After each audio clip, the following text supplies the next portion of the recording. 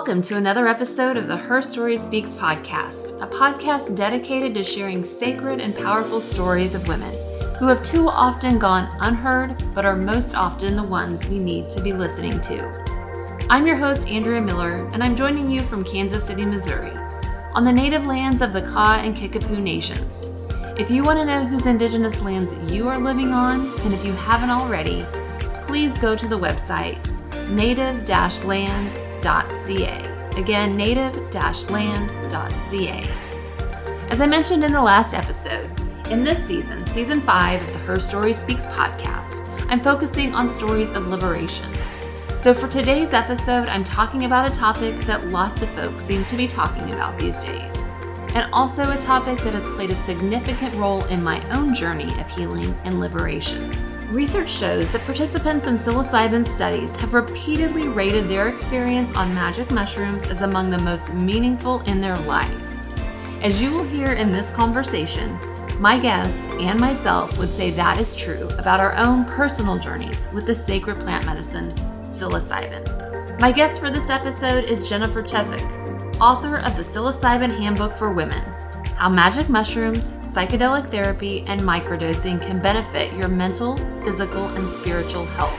Jen is an award-winning freelance science and medical journalist, editor and fact-checker based in Nashville, Tennessee. She earned her Master's of Science degree in journalism from Northwestern University, and her work has appeared in the Washington Post, Healthline, Better Homes and Gardens, and many more places. Her most recent book, all about psilocybin, is a topic of our conversation. In this episode, she shares some of the events that led her to psilocybin, what made her write this book, and specifically why she wrote a book for women on the power of psilocybin. Jen and I also both share our personal healing experiences with psilocybin. With that said, please note this conversation and our personal experiences are not medical advice and should not be taken as so. Please do your own research, consult with your own doctor, and make your own decisions about what is best for your body and your healing journey. With that said, let's listen in on our conversation. All right. Well, Jen, welcome to the Her Story Speaks podcast. We're just going to dive into our conversation. Thank you for having me.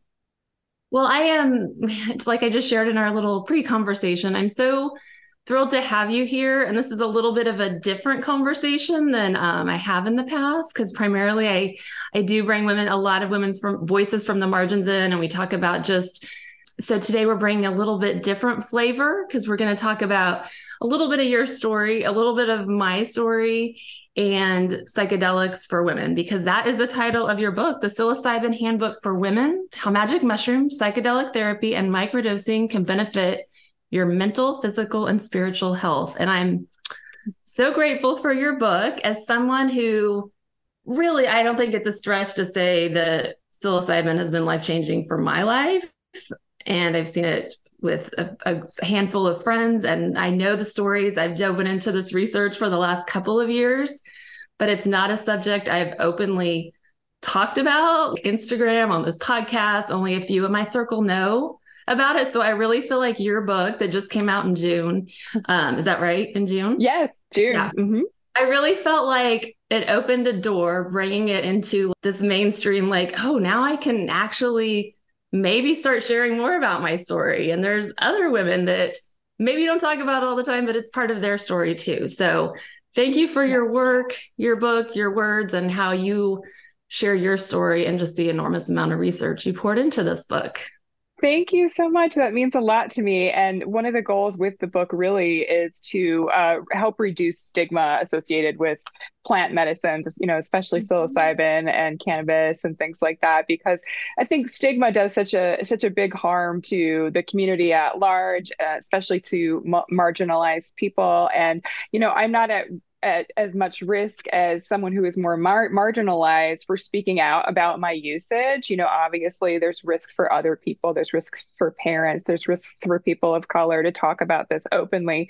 So one of my goals is to really try to get the word out there and, be open about my usage so that it does help, reduce stigma in whatever form or fashion that is.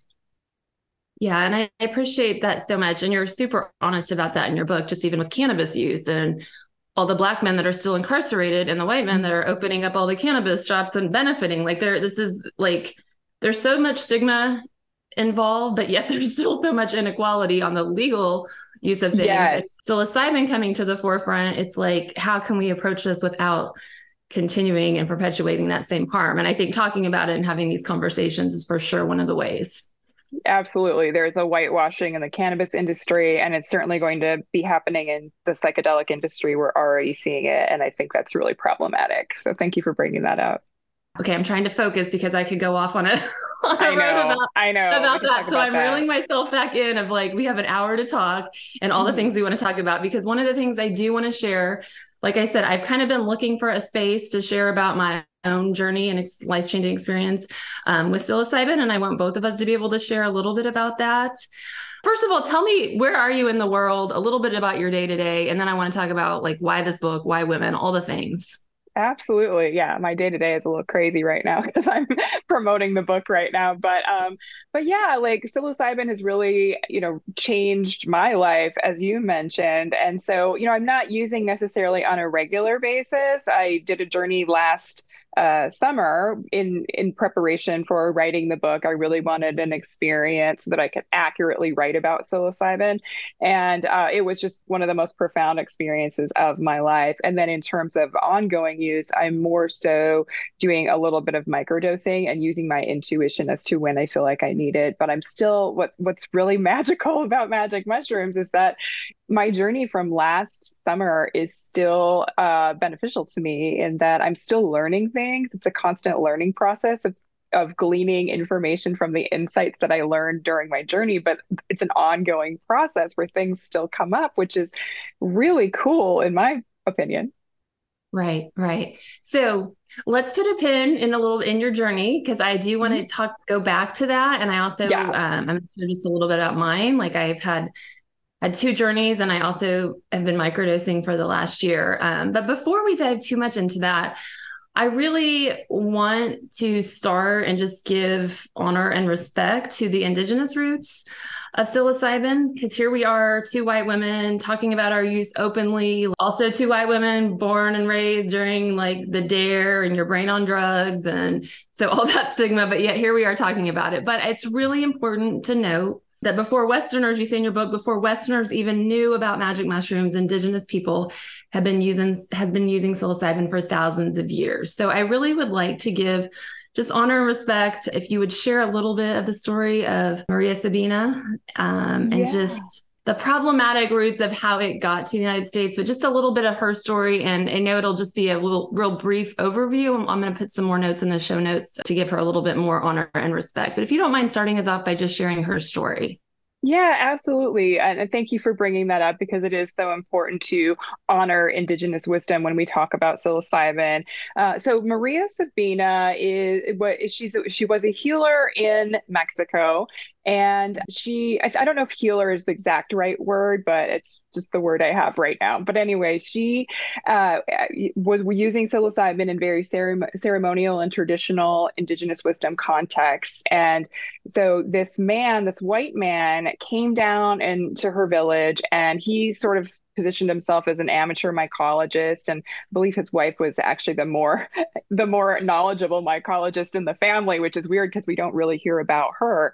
However, he went down to to Maria Sabina's village, and the white man really wasn't supposed to partake in any sort of ceremonies, and so he lied to her, trying to convince her to allow him to participate. He made up a story, made up a lie, and she willingly, I mean, eventually allowed him to participate in a ceremony. And by the way, he worked for J.P. Morgan and Chase, so he was in the banking industry, even though he was an amateur mycologist. And her contingency on like allowing him to participate was, please don't share my location or who I am. when you go back to the States and start talking about your experience, like kind of keep it on the down low. And he really violated that contract with her, that unwritten contract, because he immediately went back and wrote this article for, I believe it was Time magazine. He named her and he named the village, and then all of these people started coming to also partake in ceremony when they really shouldn't have been doing that. So tourists were flocking to this village, and it really put Maria Sabina in a tough spot because the village was upset that all these tourists were coming in and sort of co-opting their culture. And it was really problematic. And her house got burned down. And I believe her son was murdered. And I don't know the full story about all of that. But it really shows that that white people really caused a lot of harm to this woman who was, very deep in healing and things like that. And so that's the only reason that we really know about psilocybin in the United States, is because of this violation of trust of this white man, that he violated this woman in Mexico. He violated her trust and her consent. So it's a problematic origin story for how it became available in the United States.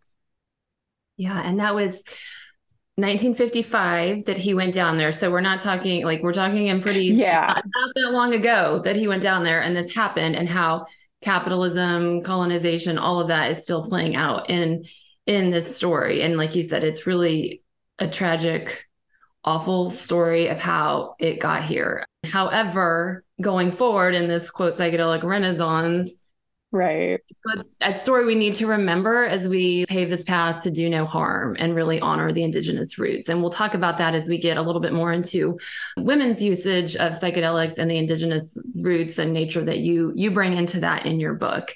Yeah, so, I wanted to also just mention that with indigenous wisdom, there was a woman who I interviewed for the book. Her name is Natalie Villanova. She's a licensed clinical therapist, and she talked to me a little bit about this idea of a two-eyed seeing concept, which seems so important as we move forward with new psychedelic research. So this two-eyed seeing concept was brought to light by a Mi'kmaq elder named Albert Marshall of the Eskasoni First Nation. And he brought this concept to mainstream science, saying that when we are dealing with mainstream science, we also need to bring in indigenous wisdom, and we need to merge the two. And we need to look at, anything we're doing scientifically, we need to look at indigenous wisdom as well and keep these two things in balance. And I think that is so important, because even though we think of science as doing something over and over to reproduce the same results in a very clinical perspective, that is exactly what indigenous wisdom or indigenous cultures have been doing for thousands and thousands of years, is doing something over and over again to reproduce the same results, especially with something like psilocybin. So we do have this really large amount of information that we can draw on while we're also doing this new research, and have I think that's beneficial to everyone when we do that. So I just wanted to share that. Sorry to interrupt you. No, I agree. I actually have that in my notes. If you didn't bring it up, I was going to have you talk about that, because that's so important. And when we have time, hopefully, to dive in a few of the specifics, like women's cycles and pregnancy, we can do that. Share again how that exactly relates to what you just said. So you're a medical writer, journalist. Tell me why psilocybin, and then why you decided to write this book. Had you had your own journey, your own experience? Because part of the story also is, and I'm talking a lot here, but my listeners, I think the podcast differs a little from a lot of podcasts you've been on, that the focus is psilocybin or mushrooms or psychedelics. I've not talked about it at all on my podcast. I get it. So my listeners could be coming from, I don't know what they're talking about, to, oh yeah, I've taken my own journey. So it is important to know psilocybin is still considered a Schedule I drug. The Nixon administration, it was very political. Like we don't have time to get into all that, but making them illegal was a very politicized move. So a lot of research was being done, and then a lot abruptly stopped because of politics. And so now we're re-entering that. It's getting more on the forefront. So I just want to know why you decided to write the book, and then specifically why for women. I know the answer is Tell my listeners.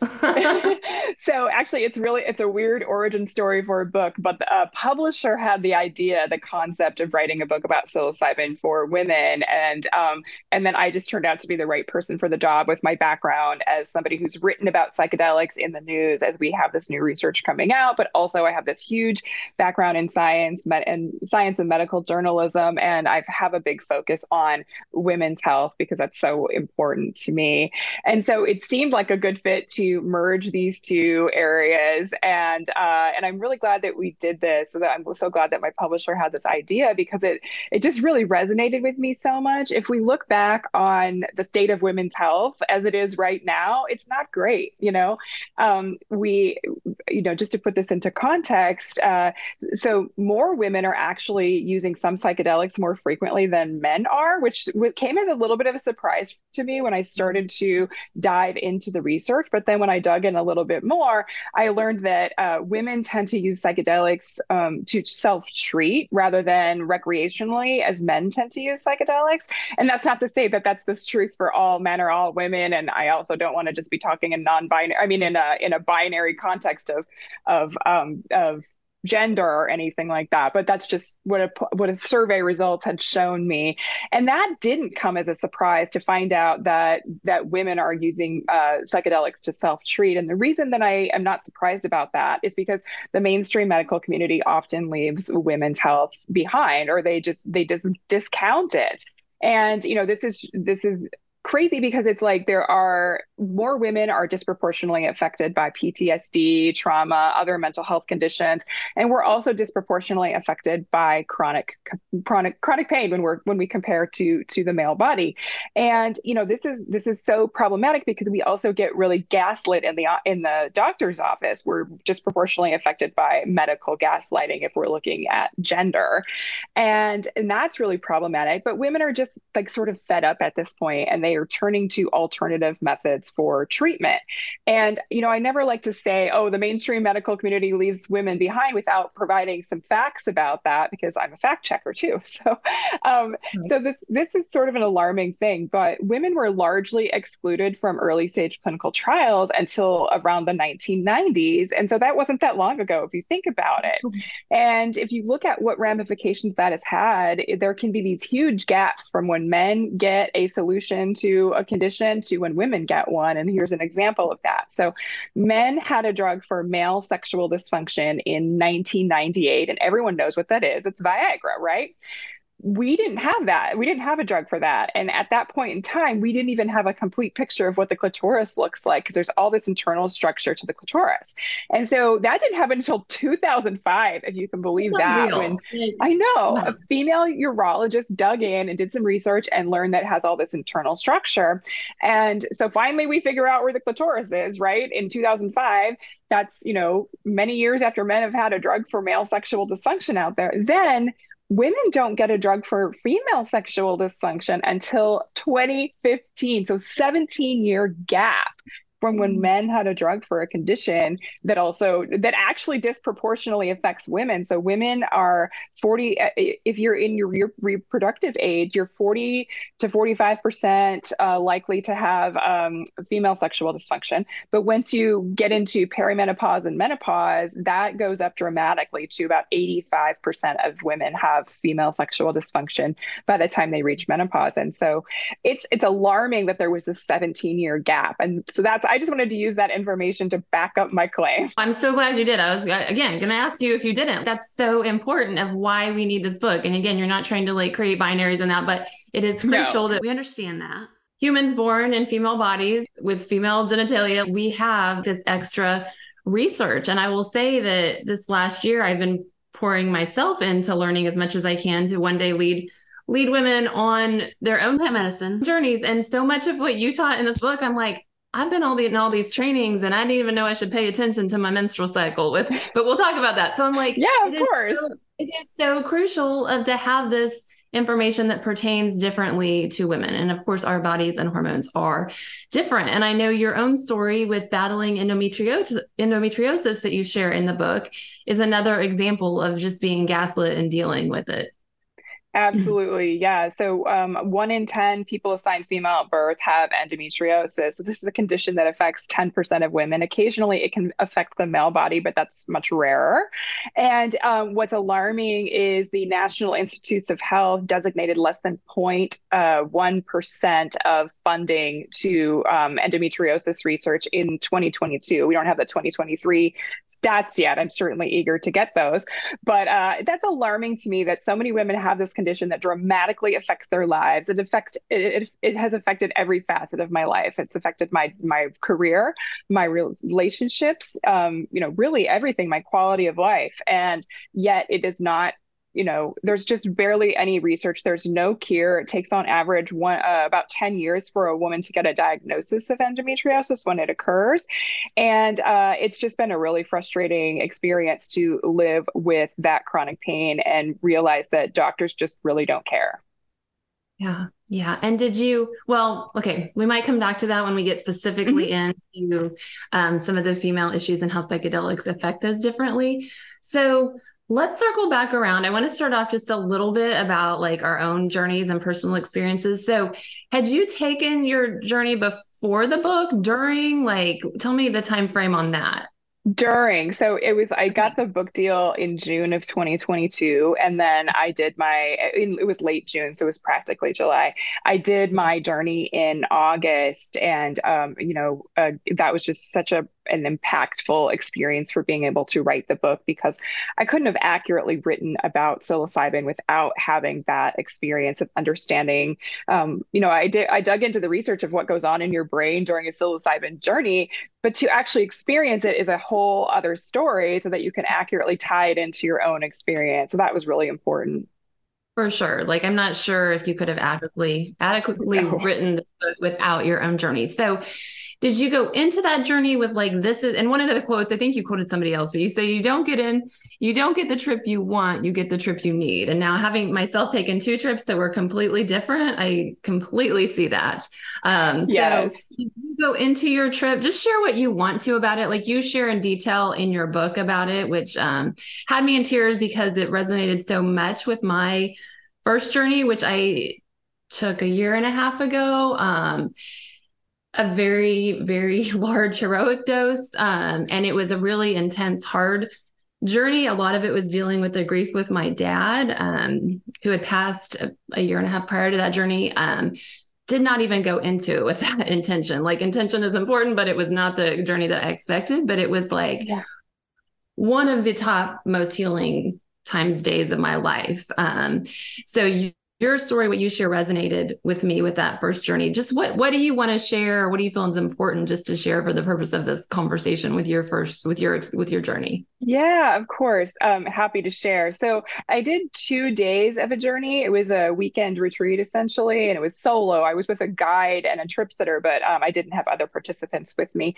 So the first evening I did about a 2 gram dose, and then the second day we started during the daytime, and I did about a 3.5 gram dose. So a macro dose, not quite a heroic dose, but definitely a macro dose. And I had really profound experiences both days. So the first a night was in that more traditional context of like lying down with an eye mask over your face and listening to a sound bath with Tibetan singing bowls. And it started out as just a really nice meditation, but I certainly went much deeper.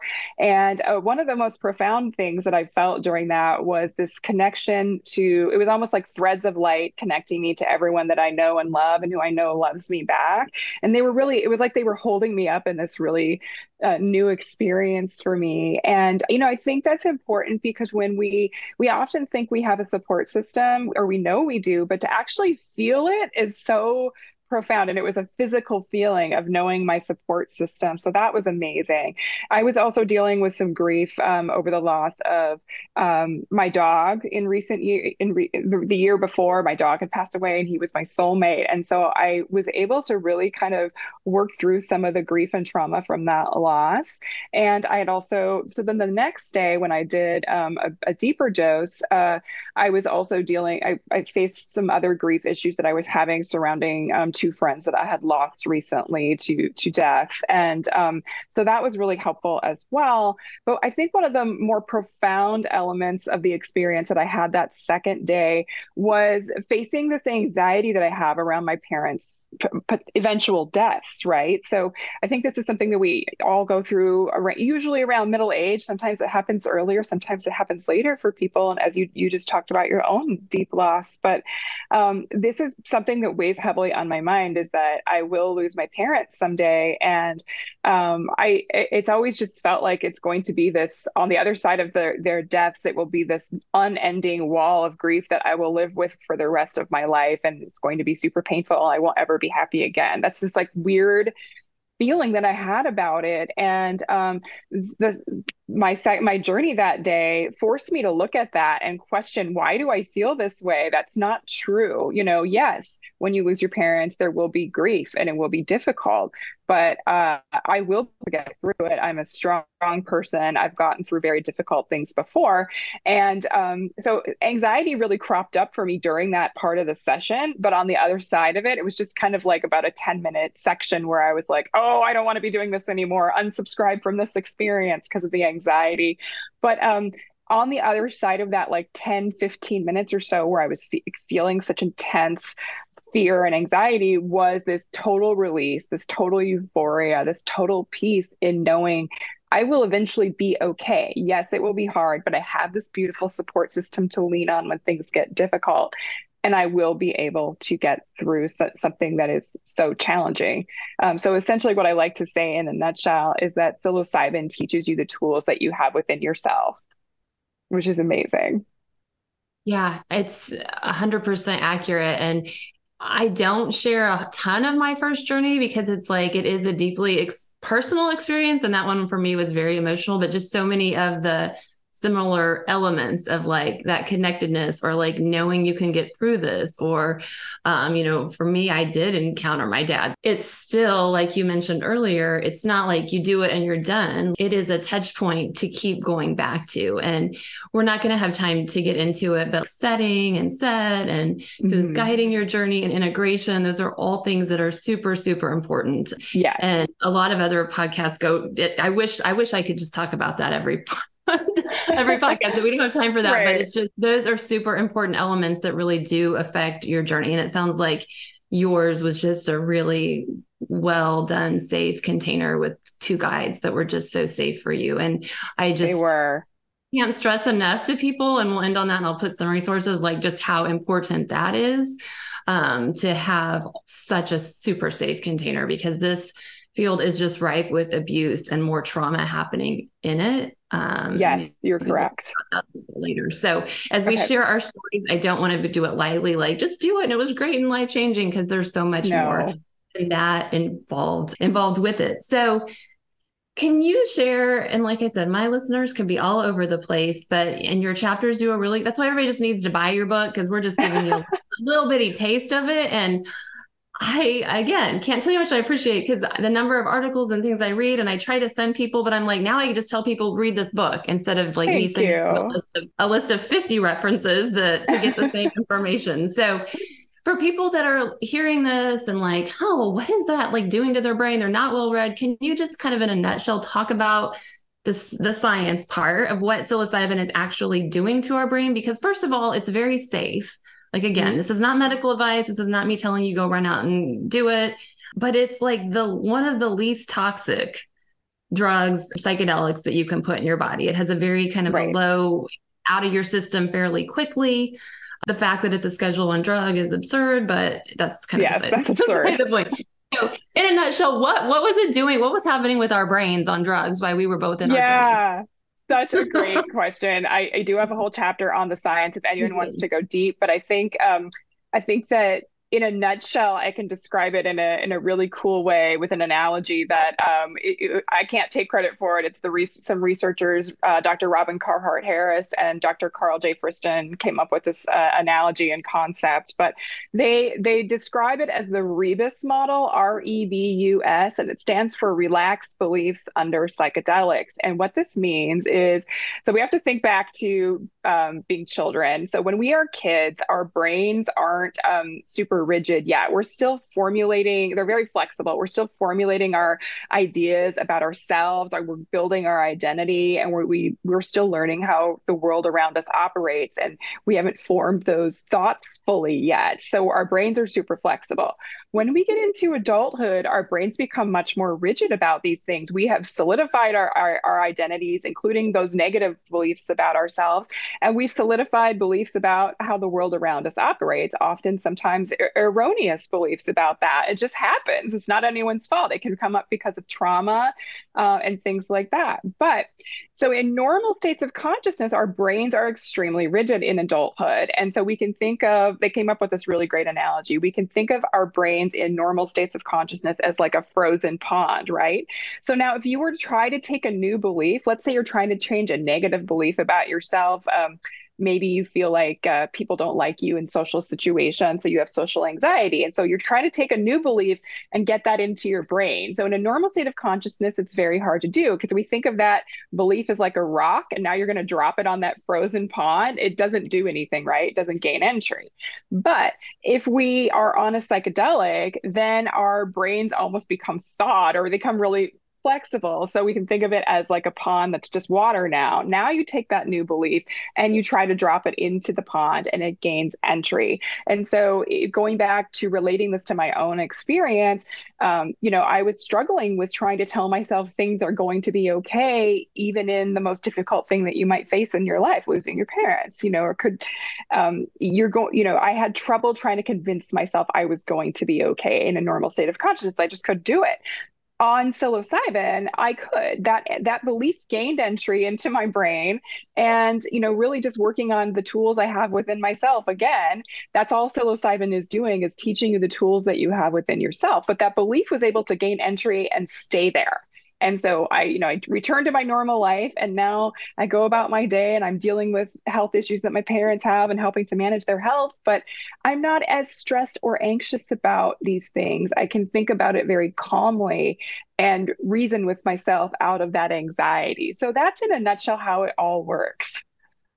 Yes. And that is a very much of a nutshell. So go read the chapter, and there's a ton more research backing up exactly what you said. And as you're talking, again, bringing up the integration part, that's why that's important. And that's kind of that after the ceremony Yes. of like talking and integrating what your experience was. And just with my own, like I see all that so much in my own daughter. And she did come on my podcast, so I feel free to share her story. Who she did not do psilocybin. Well, she has done psilocybin, but I think that she did ketamine, and that is what she is bipolar.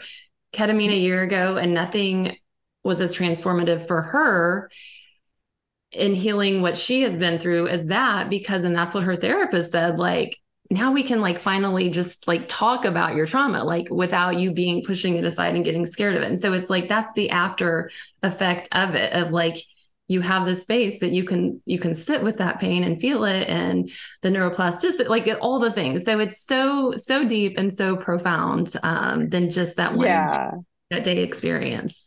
Another really quick analogy for explaining psilocybin or other psychedelics as well is this concept of the helioscope effect. So this was something that was mentioned to me by a researcher. Her name is Abigail Calder, and her coworker, I think his name is Gregor Hassler. He came up with this concept. But so when we are on a psychedelic, we can look at trauma in a safe way where we don't have all these triggers or fear or anxiety crop up. It can crop up a little bit, but you don't have that same trigger that you would have in a normal state of consciousness. And he describes this as the helioscope effect. A helioscope is an instrument that we use to look at the sun, because we're not supposed to look directly at the sun. Pro tip there. But when you use a helioscope, you can safely look at it and you can view it from a safe distance. And you also get a new perspective because the helioscope has different filters. So if we think about that, when we view trauma when we're on a psychedelic, we're able to view it from a safe distance in a safe way, because essentially psilocybin becomes this helioscope, and it gives us a different perspective because, again, we're looking at trauma from new filters and without that with the absence of these triggers that bring up all that fear. So there's like this something also called fear extinction when you're on psilocybin. And that's simply that we don't have those triggers associated with our trauma. So we're able to reprocess them essentially. Yeah. Yeah. It's fascinating. Like I could just hear you. I could just listen and continue to hear you keep talking about it. And can you speak a little bit into the other, I mean, there's so many fascinating aspects. But the serotonin, how it mimics the serotonin, because like for me, I'm no longer on Zoloft. And again, I don't want to like diminish some people need like SSRIs. I'm not saying are bad or awful. For me personally, I was on them 20 years and I wanted to go off them because they do have that's a known fact. They have a blunting effect on your moods, your feelings, for me, my sex drive, all of that. So psilocybin, 2 journeys and microdosing have helped me completely get off 20 years of Zoloft. Okay. And it is fascinating how psilocybin mimics like the SSRI. So talk just a little bit about that, because I'm not going to do it justice. So when you use psilocybin, it activates your serotonin receptors. So it's a little different. It's different than using an SSRI, or a selective serotonin reuptake inhibitor, which is essentially what many antidepressants are. So when you take an SSRI, that increases serotonin in your body, and that's why it has some of the beneficial effects that it does. But from my understanding, psilocybin doesn't actually increase serotonin. It's just activating your serotonin receptors. So it doesn't have those same side effects that we have when we take an SSRI, such as that mood blunting. So SSRIs, not only do they blunt your lows, but they also blunt your highs, which can be problematic because we want to be able to lean into our joys. When we're on psilocybin, and research has shown this, instead of blunting your highs and lows, it actually makes you feel more okay in your highs and lows. The research I'm talking about are like survey results from people who've used psilocybin. So that can have a really beneficial effect on you, not that blunting, but making you feel more okay with the range of emotions that you have, which is great. So, I have nothing against SSRIs. I think they're really great for people, but you noted a few things that they do have side effects, including they can cause low libido or difficulty with orgasm and things like that. And so when we talk about women's health, again, we just talked about female sexual dysfunction. So we don't necessarily always want to be exacerbating that with an SSRI if we don't have to. The other thing is to note is that with an SSRI, you are taking it regularly, right? You're taking it every day or you're going to feel like crap. And so then side effects are, more prevalent. And then it's also very difficult to get off them. I don't know if you had that experience, but when I was on an SSRI and I tried to wean off of it, it was really difficult for me. And I struggled with it for maybe 6 months. But so with the psilocybin, you could have one journey or maybe 2, maybe set like 6 months apart or something like that, and really have a lasting beneficial effects, especially for depression. We're seeing research come out about that now where it's a lasting effect. So a lot of people that I talk to, I find that it's not like they're using psilocybin every day. They might be in a microdosing context, but doing a deeper journey, it's not something you're going to do like every other day or something like that. Who would have the time for that? It would be more like you might do it once a year, once every 6 months, maybe even once a quarter, depending on your needs and how you're feeling.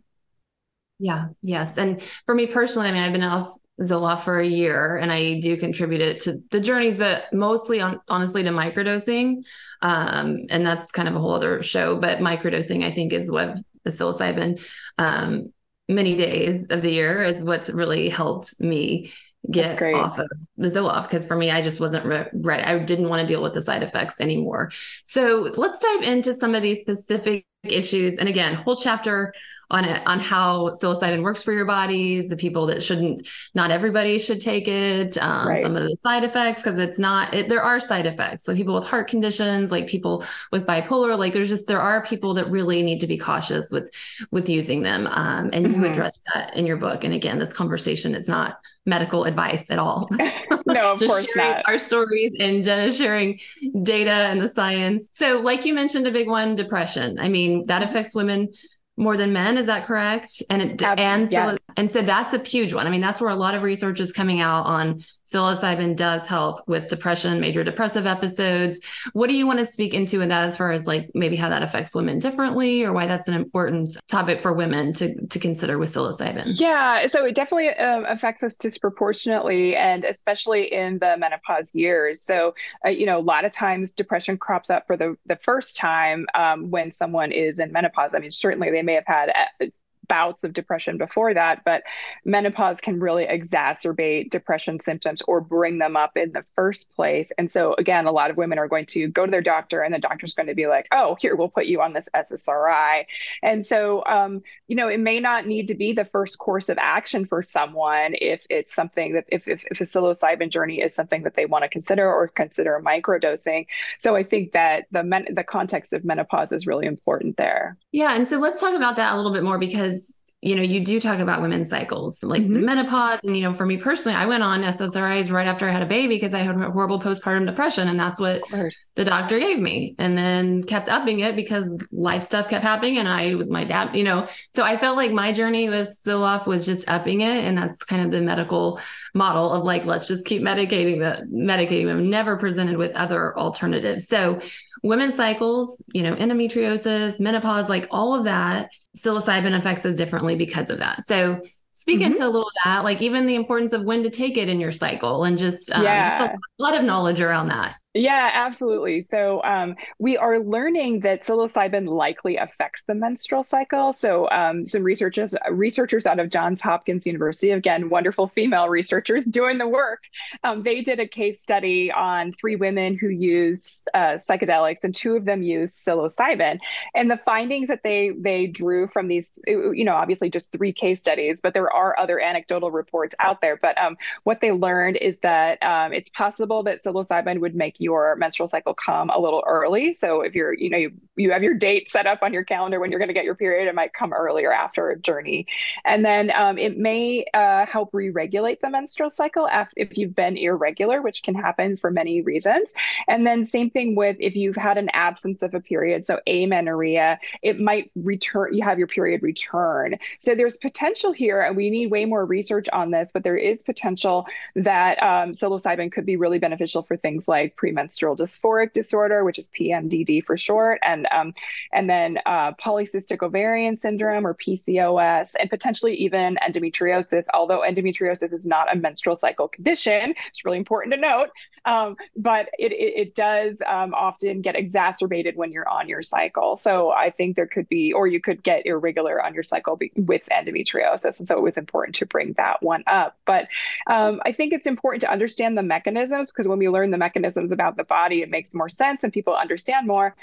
So our menstrual cycle occurs along what's called the hypothalamic pituitary gonadal axis. And so it works in a feedback loop. And when one hormone kicks off, like estrogen, it tells another hormone what to do, and so forth. And that's why we have like our follicular phase, and then ovulation, and then the luteal phase, then you get your period, and you start it all over again, right? And then we also have what's the axis that sort of is involved in our stress response, and that's the hypothalamic pituitary adrenal axis. So when we use psilocybin and we're activating those serotonin receptors, that's really occurring along that HPA axis. And so these axes overlap. The HPA axis, the one with our stress response, overlaps with the HPG axis, the one controlling our menstrual cycle. And we already know this. We can think about this just with our normal lives. When you're menstruating, you might be more stressed, or when you are stressed, it might impact your menstrual cycle, right? So we know these things overlap and they work in concert. So it's not a stretch to assume that when we are activating those serotonin receptors along the HPA axis, that we are impacting the menstrual cycle in some way, but it sounds like in a beneficial way, which is really interesting. And then you mentioned indigenous wisdom, which I really want to bring into this. So there's this wonderful woman out there doing all this amazing work. Her name is Michaela De La Mico, and she goes by Mama De La Mico on Instagram. I highly recommend following her. She gave me some insight about the menstrual cycle in terms of when in a cycle would you use psilocybin. And what she suggested is if you're planning a journey, like a deeper journey, to do that more closer to ovulation rather than when you get closer to your period. And she mentioned that this is because like often the energy in our bodies is more available to us. And I'm talking about like glucose and all of that. That is more available to us in our ovulation time rather than we get closer to our menstrual when we actually bleed, because then we become much more depleted of energy. And that's simply, that makes sense from a scientific perspective as well, because in the luteal phase, that is when our body is sort of shuttling all that energy to the womb with the potential for a fetus, all of that. So that's why it might make more sense to use psilocybin closer to ovulation rather than when you're on your period. We're just really depleted of energy during that time. And we often fast before a journey. So that can be very difficult to do that when you're getting your period. Not that everyone fasts, but some people do fast for a few hours before a journey, maybe even the day leading up to a journey, that sort of thing. So that's just something to keep in mind. It's a lot on your system, your system to go. Many people, myself included, have like nausea. And so yes, food, you're not taking a lot of food for your body. And like I said, all the trainings I've gone through this year, I've never once heard that. So it's like how crucial again to bring in that indigenous wisdom and the scientific wisdom of like how women's bodies are different. So I appreciated that so much. Welcome. Another thing you bring up is sex and how psilocybin affects women's sex drive, sex lives, all of that. One of the things though you do bring into that chapter, so let's talk about both, is like we alluded to earlier, this space is very ripe for sexual trauma to occur, for women to be taken advantage of sexually. I've already heard stories. I have a friend that happened to. So that is the first and foremost, like this whole consent around sex. So we kind of have two different sides of the table when we talk about sex with psilocybin. So maybe speak into that a little bit. Yeah, I'll talk about the consent issue, and then we can dig into will psilocybin boost your sex life? So, because I think that's really important to talk about too. But the consent thing always comes first. So you're correct. There are allegations coming out that people have been sexually assaulted, and not just working with like underground guys or anything. This is happening with therapists and stuff, and where therapists are assaulting clients. And so it's really important to try to vet whomever you're working with. And I do have some resources for that in the book. But the thing I want to bring up is that, so when we I did want to mention first that there's also a really great podcast out there called Cover Story Power Trip. And Dr. Lily K. Ross is one of the hosts of that show, and she produces it as well. And it dives into this issue of what is happening in the industry. And a lot of people don't want to talk about it, but it is something that we have to talk about, especially since women are disproportionately affected by sexual assault. That's not to say that that is only the case for women. Obviously, men can be sexually assaulted, and they're likely underreporting the amount that it's happening. But going back to the concept of consent, so we have to remember that psychedelics put us in a very vulnerable state. I talked about that idea getting into the pond, right? So imagine being on psilocybin, you are suddenly much more susceptible to being told that you should do something or that you want something when you maybe really don't. And you're just very vulnerable and more susceptible to manipulation, really. And so it's important that if you're working with anyone, that they have a conversation with you about consent before you go into a journey. And so what that might look like is that someone talks to you about, hey, would it be okay if something difficult comes up during your journey that I hold your hand or I pat you on the shoulder, just offering a little bit of comfort, right? And that conversation needs to be happening when you're sober, not on psilocybin. And you have the right to say no, absolutely no touching me whatsoever. That is okay to say. Now, if you do feel like you would like someone to hold your hand if you are struggling, it's okay to say yes and consent to that. However, when you are on psilocybin, then that person still, the guide or therapist still needs to ask you before they go and hold your hand. Just because you've given consent for it outside of psilocybin doesn't mean you're going to consent to it in that moment. So they should still ask about that in that moment and you have the right to say no, even though you agreed to it beforehand. Then the thing to also keep in mind is they can't do anything that you didn't consent to. So it's not like suddenly if you did not consent to having any hand holding and then they bring it up when you're on psilocybin, if they were to try to hold your hand, if they were even to try to bring it up, or if they were to go do it, that's a violation of your consent because you already did not consent to that. So that's just something to keep in mind. And I dive into that in detail in the book. And there's this whole acronym about consent called FRIES. We don't have time to necessarily get into it, but I do recommend people read that chapter. And then in terms of actually like, does psilocybin boost your sex life? So that's a great question. And it was an interesting one. For information on that, I turned to Dr. Michelle Ross. She is a neuroscientist and she was fantastic to talk to.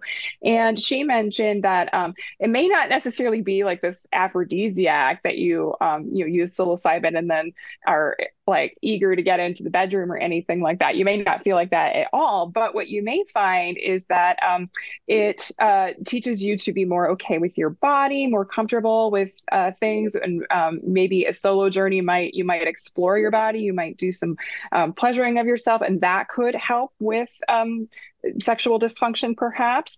And if you're having that, or and it may help with your sex life going forward. The other thing that we talked about too is that so psilocybin does make you feel more connected to other people, and so you might go and do a solo journey and then have this deeper connection to your partner that you feel, even though they maybe didn't do any psilocybin at all, or they could, I don't know, you never know.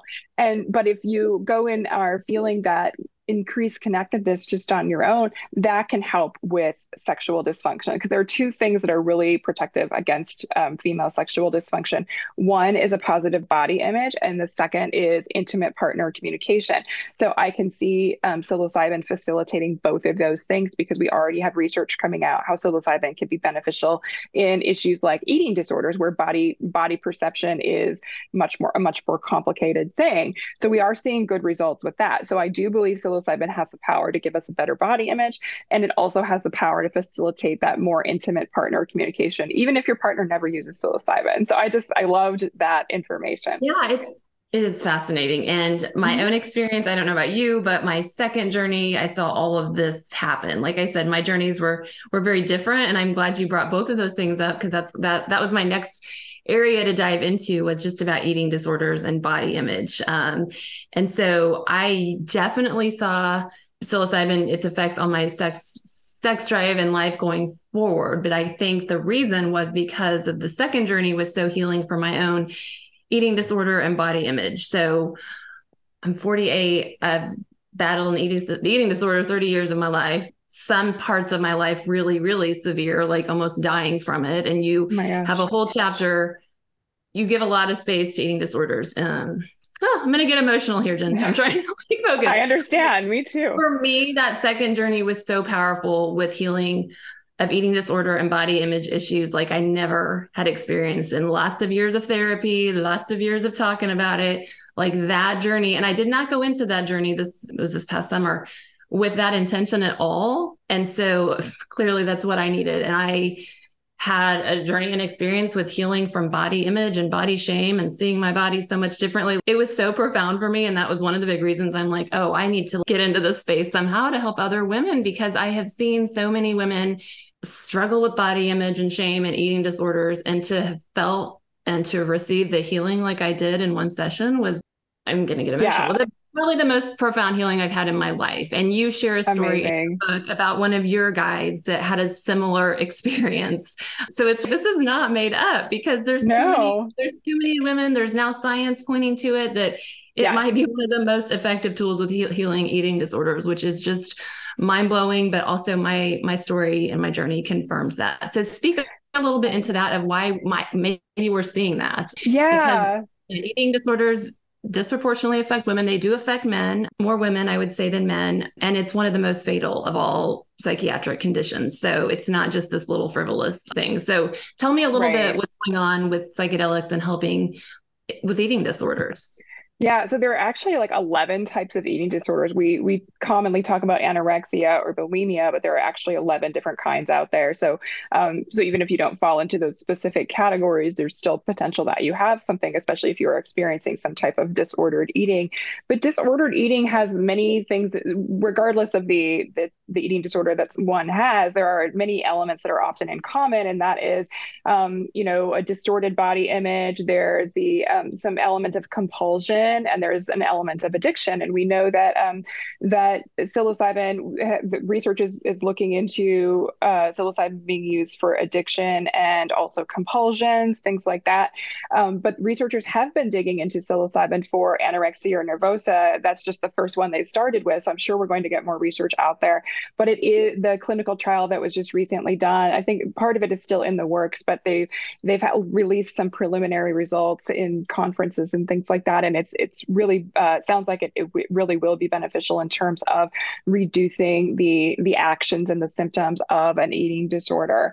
So that sounds really promising. And some of the mechanisms, I mean, I would have to dig into I do list them in the book, but one of them is that so our body image has something to do with our angular gyrus, and something happens when you're on a psilocybin journey with that angular gyrus to release some of that negative body image. And so, we're still learning all of these different facets of how that may work, but I can really see that as a potential healing modality going forward once we have more research. But, again, we're hearing anecdotal reports from people about this already, as from you, and then from one of my trips that are her name.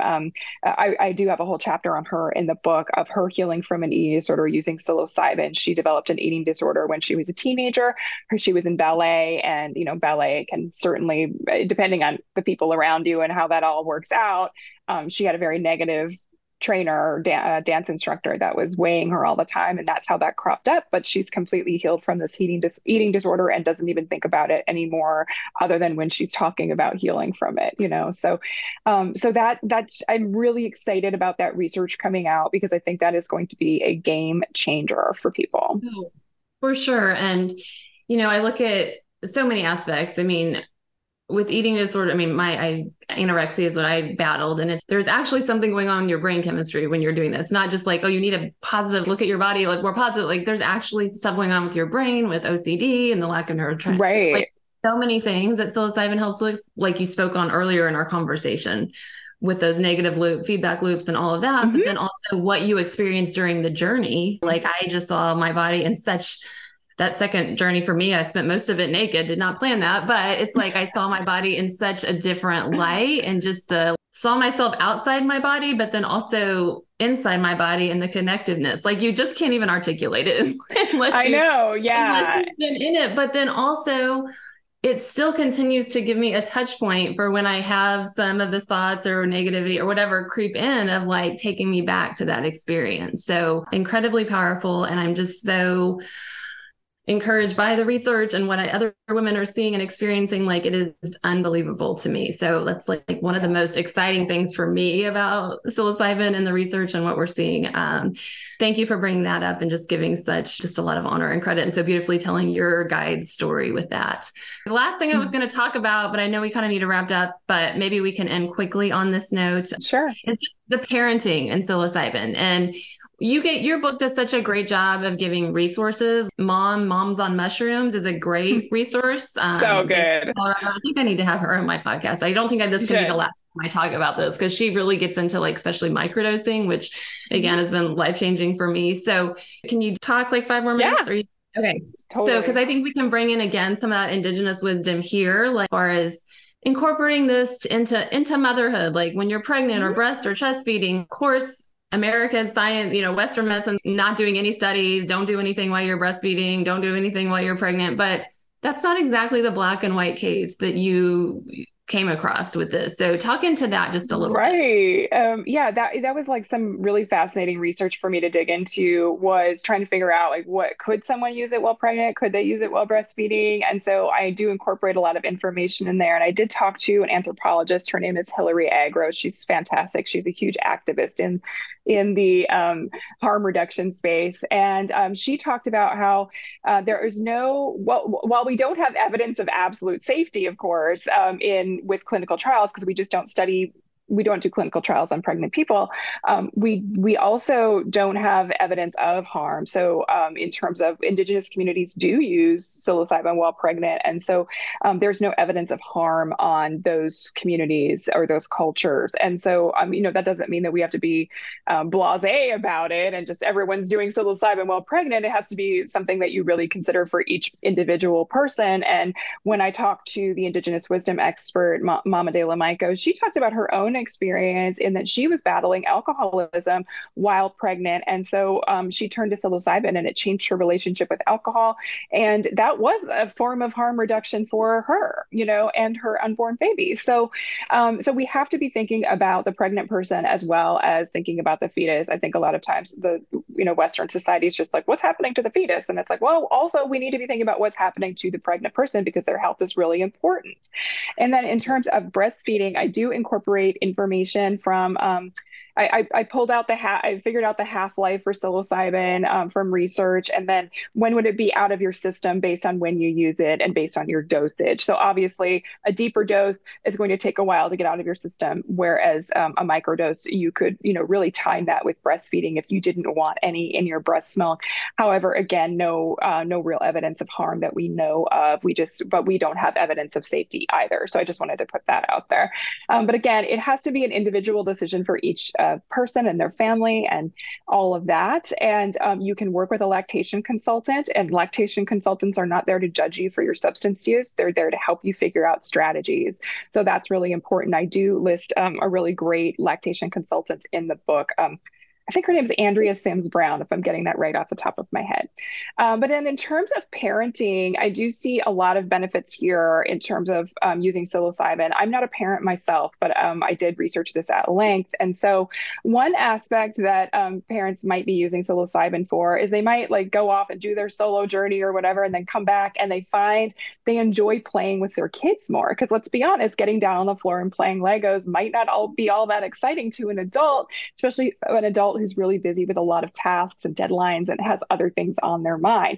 So it may help you be more present with your kids. The other thing I want to bring up is this idea of adverse childhood experiences. So 1 in 6 adults has had 4 or more adverse childhood experiences. So adverse childhood experiences are things like if you lived in a violent home, or there was, other abuse or neglect, or maybe you lived through a tornado, or you have systemic racism in your community, and all of these different things that cause trauma in childhood that has a lasting effect on us because it alters our stress response.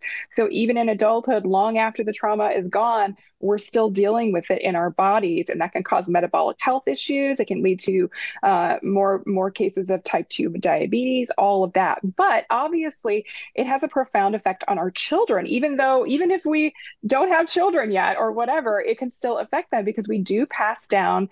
Trauma changes our genes, it changes our DNA, and then that is passed down through our line. So I see a lot of benefit in terms of helping people stop cycles of trauma. So here's the statistic is that if you've had 4 or more ACEs, your children are more than 3 times more likely to have 4 or more ACEs themselves. And so that can happen in multiple ways, not only passing down through genes, but also when we're dealing with trauma, it can sometimes impact how we parent, our ability to parent. And so that can also exacerbate traumas within the family.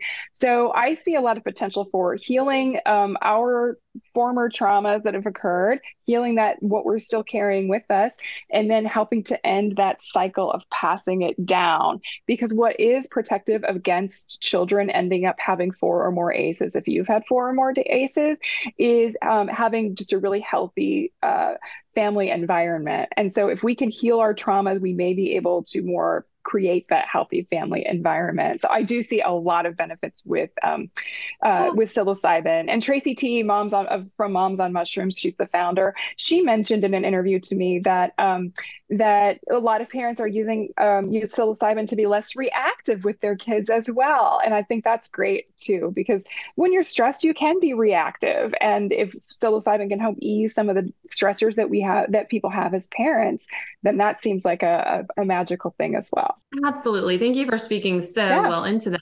And I mean, what it comes down to is when we're healthier, healed versions of ourselves, like we can parent our children in that place of health and healing rather than trauma and stress. And I see it in my own life. I have a 21 and a 14-year-old, and 21-year-old was raised with a lot of my responses of not being healed. And I passed down a lot of trauma to her. And now this version of me that's better and healed, my 14-year-old is not getting it as much. So there's huge ramifications. And thank you for speaking of the somatics. I'm going through a certification as a somatic coach right now, and how we do pass on that trauma in our bodies. When we are healing our bodies and our own trauma, we are healing those generations ahead. And I think psilocybin plays a huge role in that. And then with that, I'm just going to a little caveat. And I heard you talk, I listened to a podcast interview, another one that you did, and you spoke about this part with the parenting. And I thought it was helpful for me to hear that, was also talking to our kids in a new light about drugs,